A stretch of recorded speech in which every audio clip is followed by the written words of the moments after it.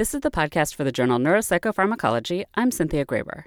The recreational drug MDMA, also known as ecstasy or Molly, is particularly popular in social settings and raves, in large part because of how socially connected it makes the users feel.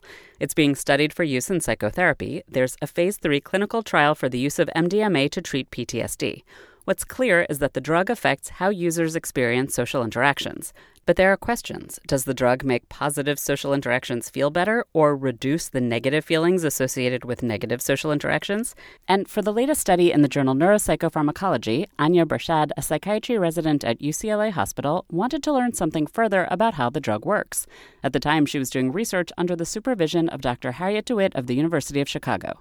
And she and her colleagues took their inspiration from rats. In rats, it causes a behavior called adjacent lying. So if you give two rats MDMA, they'll spend much more time in close proximity with each other, but doing this particular behavior where they kind of sidle up to each other and lie right next to each other. And it's amazing because if you look at pictures of these rats next to pictures of a rave, for example, humans do a very similar thing when they've taken MDMA. So this experience of touch and social closeness with other members of our species is not unique to humans, but rats do a similar thing also. So what were your questions in the study? We had, as a lab, kind of been investigating some of the questions of how MDMA might modulate social perception in humans who take it. And much of the previous research had kind of focused on this idea of how MDMA might affect the way we perceive emotional facial expressions in other people, for example. But no previous study had really focused on this aspect of social touch that MDMA seems to really modulate, both in rats and in humans.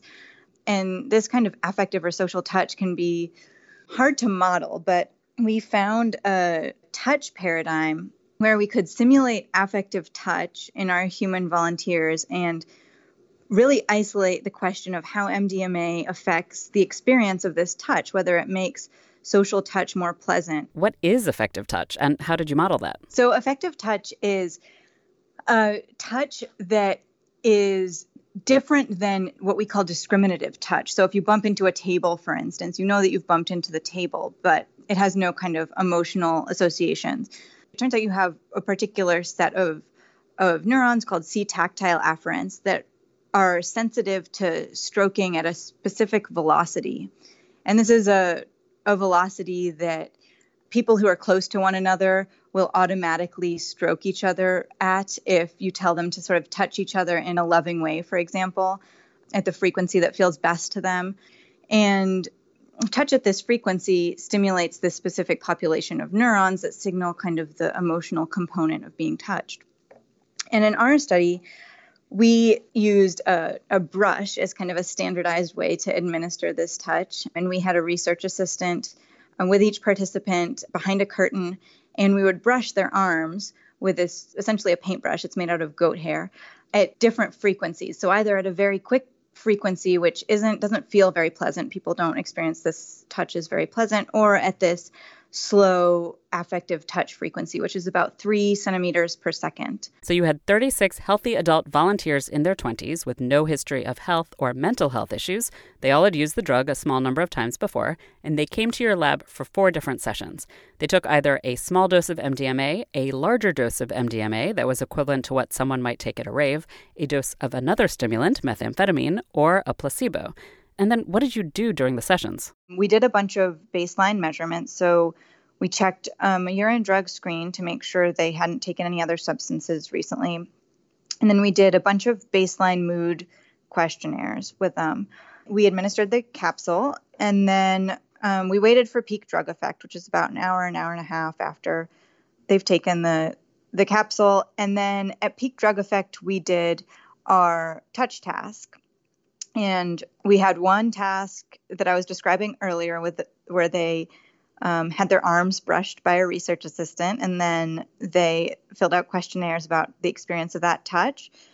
And then another task where they watched videos of other people being touched. So they watched somebody's arm with somebody else stroking their arm and then rated how pleasant that experience was for them. So what did you learn from their responses to affective touch under the influence of MDMA at the recreational dose? Yeah, so we were very pleased to find that MDMA increased how pleasant our participants said the touch was, but only this touch at the affective frequency. So it didn't just increase the pleasantness of touch overall. And similarly, this effect was specific to MDMA. So our positive control stimulant, methamphetamine, did not produce the same effects. So that was a really interesting finding. And we were interested to know that it was limited to this affective touch. It's not, people think of the experience of taking a drug as the drug just kind of makes everything better.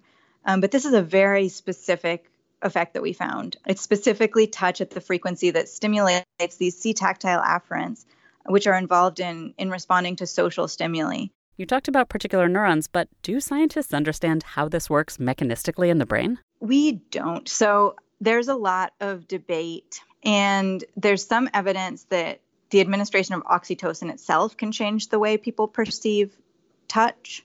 The administration of MDMA increases plasma oxytocin levels. So if you give someone the amount of MDMA that we were giving in the study at the high dose, there's a large increase in plasma oxytocin. If you give somebody just intranasal oxytocin directly, there's a much smaller increase in plasma oxytocin. So MDMA causes a dramatic increase in this hormone. It's still not known, and it's still very sort of hotly debated in the field to what extent this increase in oxytocin is driving the so-called prosocial effects of MDMA.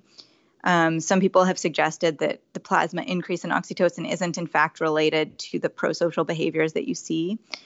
MDMA has a lot of serotonergic activity in the brain as compared to some of the other stimulants, and it may be the case that this is underlying some of the changes in response to these types of stimuli. But it's still a very open question. Obviously, it's one of the problems is that in humans, we only have a limited set of tools to kind of understand the neurochemistry of what's happening in different areas of the brain.